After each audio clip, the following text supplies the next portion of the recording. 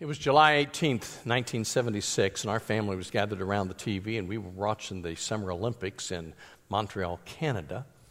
And that evening, we were watching gymnastics, and 14-year-old Nadia Comaneci from Romania made history with a routine on the uneven bars that scored a perfect 10. It was in the compulsory event. It was the first time in Olympic history that anybody had ever scored a perfect 10. It would turn out to be only the first of 6 perfect 10s that she would score at that Olympic competition, and that became great history. We could say without a doubt this morning that the commands carved in stone are a perfect 10. Have you ever considered the unique qualities of the 10 Commandments? These qualities of spiritual and ethical code, what makes them a perfect 10? Just consider these for a moment. They came from God. These are not the product of human minds, or they would never have lasted so long. They express God's will and expectations for His people. They're pretty straightforward. These words remove any guesswork. I mean, when it says, you shall not steal, hard to interpret that any other way, isn't it? I mean, they're pretty straightforward. They are imperatives. They form personal and social directives for our lives. They are clear, simple, and exact. You really have to work hard to find a loophole around these directives. There are only 10 of them. God knew we weren't really good with memory, so He only gave us 10. They are a summary of the whole thing, but this is a good tool. This is how you would teach children simple things, and God knows as His children that we need simple things. Just 10 of them to remember. You can remember them. And they establish a healthy respect or fear of God. They point out our sin and our desperate need for a Savior. There is nothing like them in history. They are unique, a perfect 10. But of the 10, commandment number 1 is pivotal. If we understand the significance of this first one, then I think the other 9 will fall right into place. And while I believe this morning that all Scripture is inspired of God, not all Scripture is of equal weight or impact. Now let me explain what I mean before you think, what did he just say? Genesis 27:11 says this.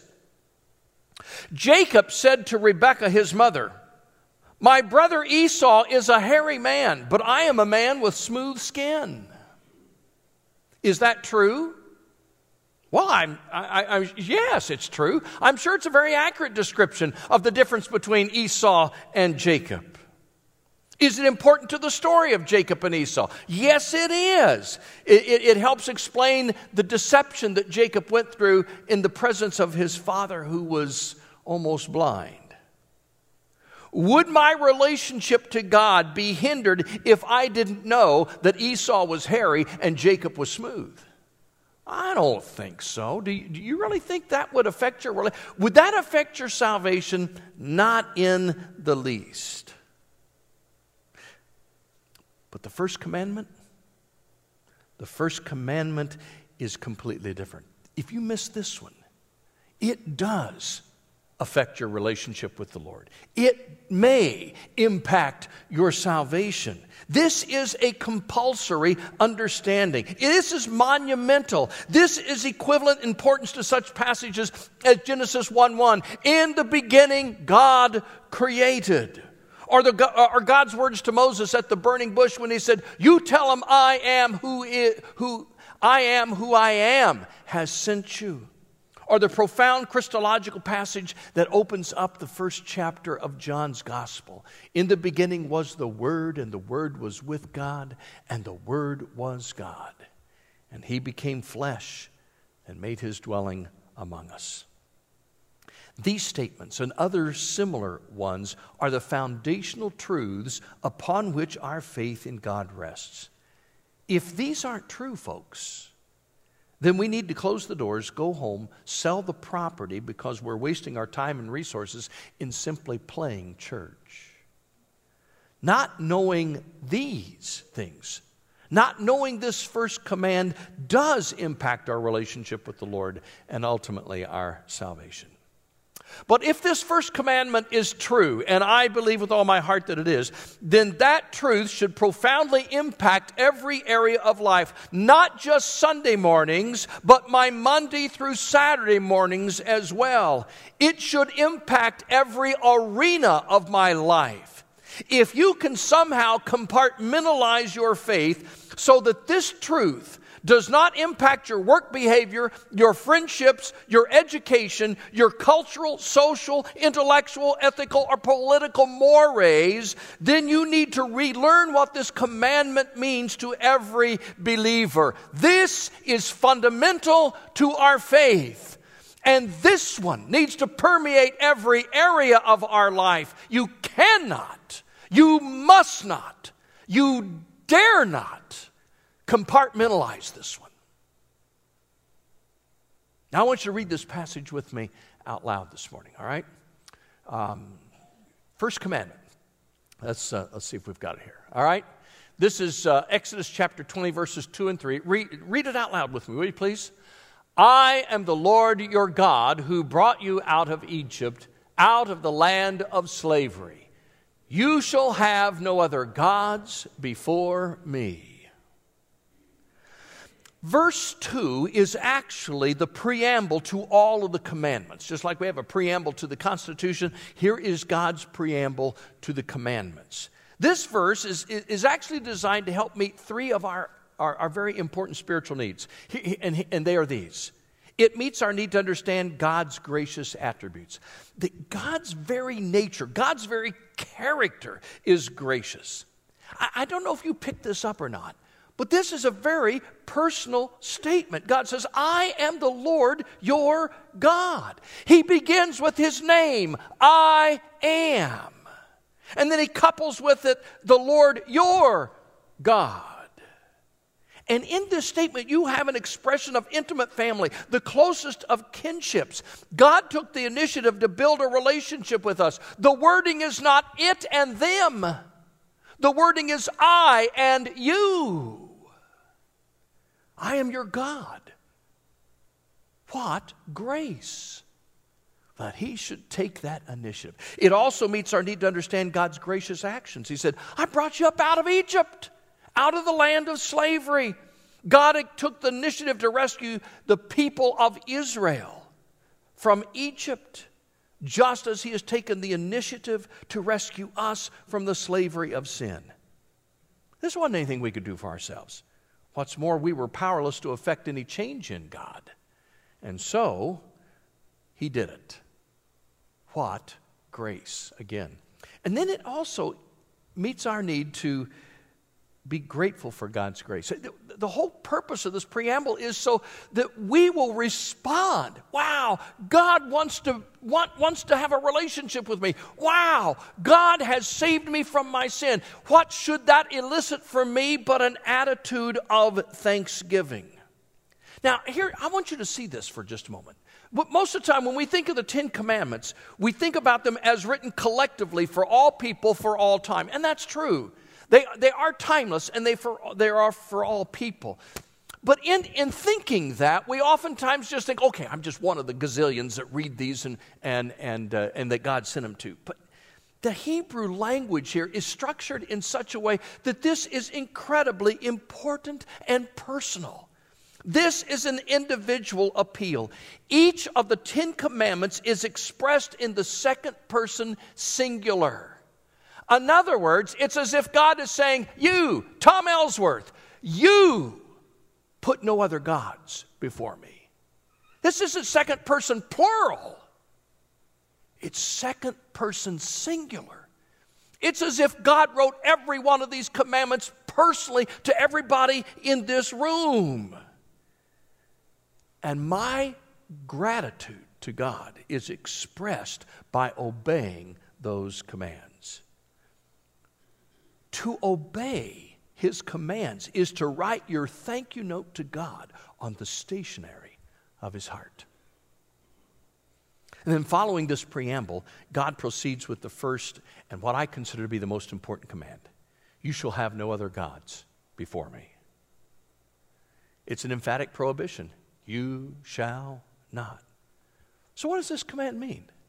I mean, when you read, we've read these so many times, we know them so well that it's easy to gloss over it. You shall have no other gods before. What in the world does that mean? First of all, it means that God is unlike anything or anyone else.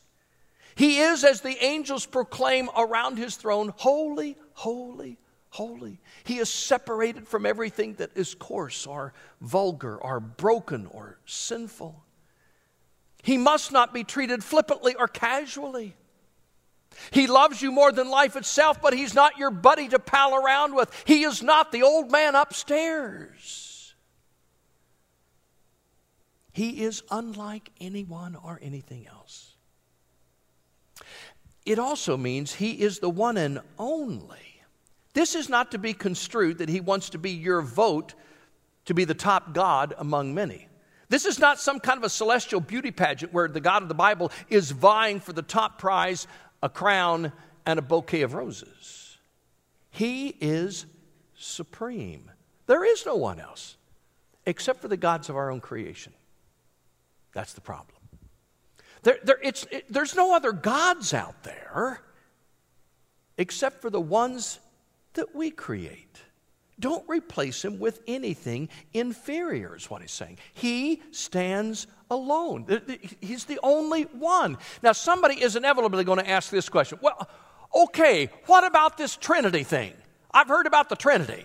If there's only one, how can there be a Trinity? All right, that's good. That's a fair question. And while the word Trinity is never found in the Bible in reference to God, the concept certainly is. This triune nature of God, God the Father, God the Son, and God the Spirit certainly is. Now, how do you get a handle on that? I mean, have you ever tried to explain the Trinity to somebody else? I mean, how do we grasp that? Some people try the Goldilocks approach. The Heavenly Father is the big bear, Jesus is the medium-sized bear, and the Holy Spirit is the little bear, and you're trying to find which one is just right for your circumstances. That doesn't work. Sometimes others say, well, it's a succession of gods. God the Father created Jesus Christ, and then Jesus Christ created the Holy Spirit, and each one is just a little bit lower than the other, and in the process they lose just a little bit of God. You know, the big God creates the secondary God creates the third God, and they become just a little less. Kind of like, you know, when you photocopy the photocopy of the original, you know, it gets a little fuzzier. Okay, some people think that's what happened. You know, God's the original, and then Jesus Christ is a slightly fuzzier photocopy, and the Holy Spirit is an even fuzzier photocopy. There's no truth to that. That's not the picture at all of God. Some have described the triune nature of God as a man who is a husband, a father, and a grandfather, all at the same time. Same person, but you got three different roles. But that misses the point too, because no man can be in three different places at the same time. And we read in the scriptures that God the Father spoke out of heaven when Jesus was baptized in the Jordan River, and the Holy Spirit descended as a dove. And so no man can do that, regardless of how many roles he happens to be playing. I still like the H2O analogy. You've got water, you've got steam, you've got ice. They look different, they feel different, they perform different functions, but chemically, essentially, they are identical, H2O. But even that is inadequate. See, here's the problem. We want an easy explanation for that which is beyond our total grasp. It's like trying to tell couples how much you're going to love your child when that child is born. I don't care how much you tell them they're going to love that child. They'll never know until that child is born the extent of that love. Or imagine for a moment trying to explain how the internet works to someone who has never seen a computer. How would you do that? For that matter, tell me how the internet works. And I use a computer every day. I still don't get it. Do you? But do you think that keeps me from using my computer? Absolutely not. I cannot explain for you the full measure of the character of God, or the scope of His triune nature, or how God can live in me. I can't explain that to you this morning, but it does not keep me from believing or reaping the benefits of His grace and blessings. There are a lot of things in this life that I can't explain, but I enjoy their benefits. And the very fact that I cannot explain to you the greatness and the majesty of our God increases, not decreases, my faith, because who wants a God that I can explain to you? You see, God says, don't have any other gods before me, beside me, in place of me. I am too great to have any inferior substitute in your life. This command also means that He deserves and demands to be our top priority, the object of our deepest respect, and the only one worthy of our worship. He alone is God and should be worshiped as such. Its meaning is unequivocal. Absolutely nothing is to be placed before God, no person, thing, ideology, or purpose. Kent Hughes writes, he said, so we must understand that there is no middle ground. There are only two categories of people, true worshipers and true idolaters, because everybody worships something. We all have a God. I believe that what this first of 10 words teaches us should be seen as absolute truth. Now, whether or not you accept this as an absolute will determine the entire direction of your life. According to Scottish philosopher David Hume, human knowledge is all experientially based. And since we are prone to subjectively interpret every one of our experiences, and since we can't possibly experience everything in life or in this universe, then it is impossible to make a universal claim about anything. In other words, he's saying, nobody can claim anything is true. There is no such thing as truth. Jesus said, I am truth. In John 17:17, Jesus prayed, your word is truth. Here then is our dilemma. Both Hume and Jesus could both have been wrong, but both of them cannot be right. How we view this first command determines which philosophical direction we take. And while you're pondering that, keep in mind that where there is no absolute truth, there can be no absolute values to provide direction in life. And where there are no absolute values for direction, there can be no absolute understanding of right and wrong. Therefore, moral decisions become a purely individual choice based upon one's likes and dislikes. That's frightening. A Barna group less than 6 years ago reveals that nearly half of Americans in their 20s and 30s believes that morality is based on what is right for the person instead of godly principles. And you say, well, what's the big deal about that? Well, the fallout from such a philosophical shift will be catastrophic. People in today's culture need to understand the implications of a society without absolute moral truth. If there is no objective standard of behavior, nothing can be labeled as wrong. If the majority of people begin to tolerate pedophilia and euthanasia, then sexual contact with children and killing sick people will no longer be considered wrong. Rape, theft, and other violations of our personal liberty and property could cease to be criminal and be considered, well, normal. Can any society last long when there is no standard of morality? And if there is no truth, who gets to say what's right and wrong? Can any culture endure the pressure of freedom without restraint? Social and moral chaos is the destination if there is no truth. And I believe that truth begins with this first command. It is absolute. So if you've wondered what God meant when He said, you shall have no other gods before me, we've just discussed one of the prime examples of his competition, moral relativism. There are a lot of other gods, small g, that compete for our adoration and compete with this first commandment. Add to moral relativism, materialism. Our money bears the motto, "In God we trust." Somebody said it ought to say, "In this God we trust." And that's probably true of a lot of folks. We put a lot of stock into what we own. But materialism is always a constant threat that creeps in to compete with God being number one. Add to materialism, hedonism, and humanism, and any other ism that you can think of, and therein lies the challenge of this command. You see, it's not as if there are a dozen deities out there for you to pick from. There's just one. It's just God. But it's the created deities in our life that are so problematic. Our fourth president, James Madison, who was also the chief architect of the Constitution, said, "We have staked the whole future of American civilization not on the power of government. We have staked the future of all political constitutions upon the capacity of each and all of us to govern ourselves according to the 10 commandments of God." I'm grateful for the wisdom of our founding fathers, but today such dictates are often seen as far too antiquated to be of value for our culture.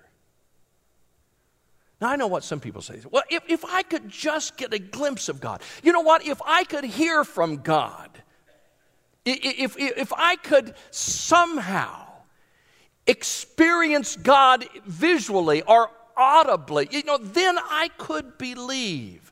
Well, I'm here to tell you, if you're waiting for an audible voice, or if you're waiting for a face-to-face, visible confrontation, you're going to have to wait a long time, because I don't think God works that way.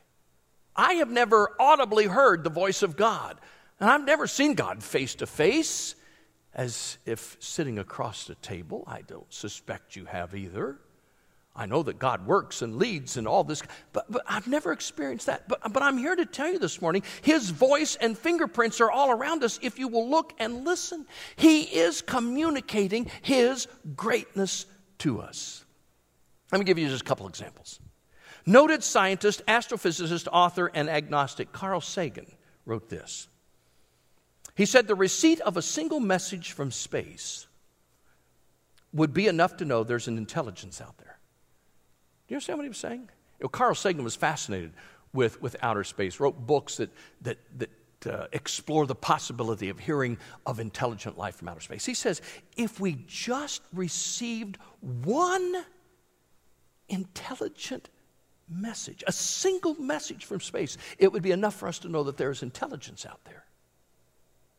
If in the midst of all the static of the universe, one clear message came through, we would conclude there is intelligence somewhere out there.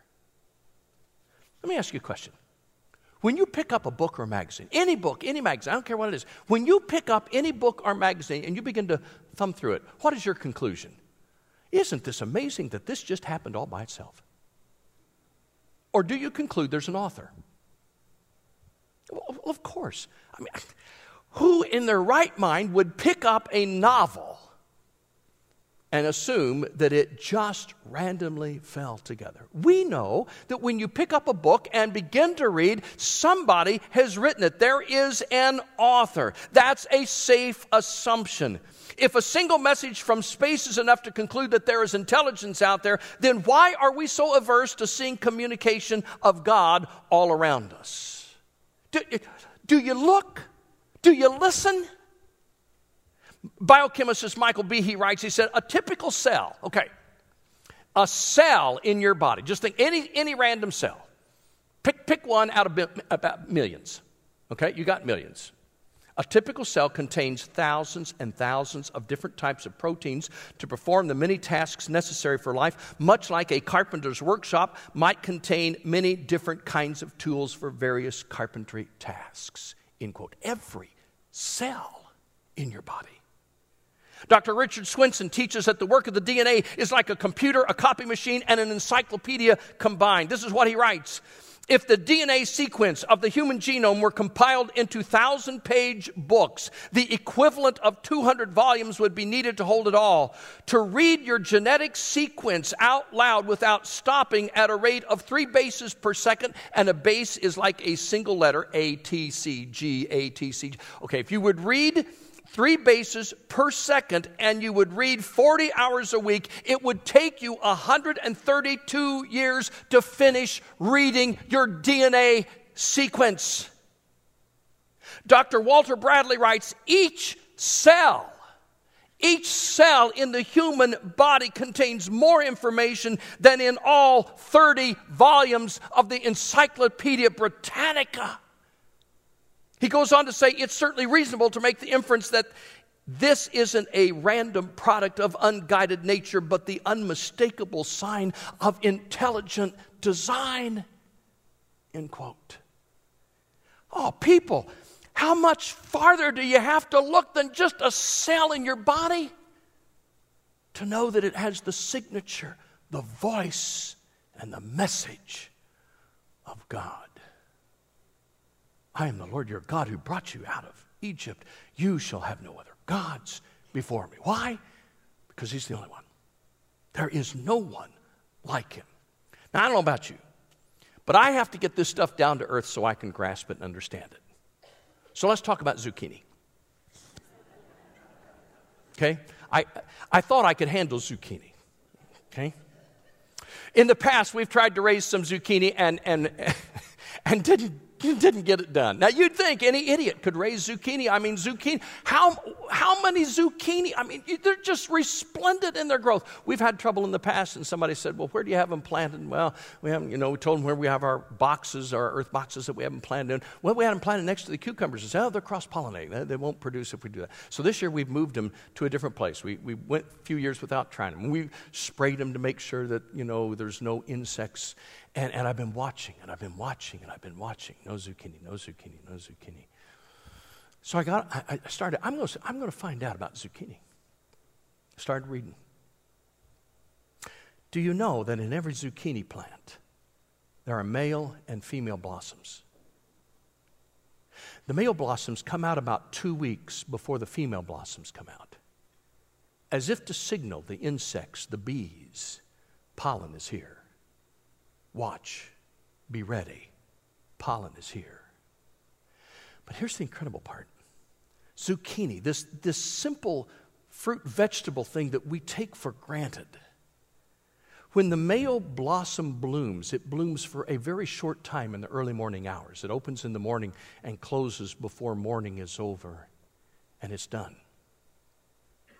What's more, the female blossom is the very same way. Opens for a short time and then closes.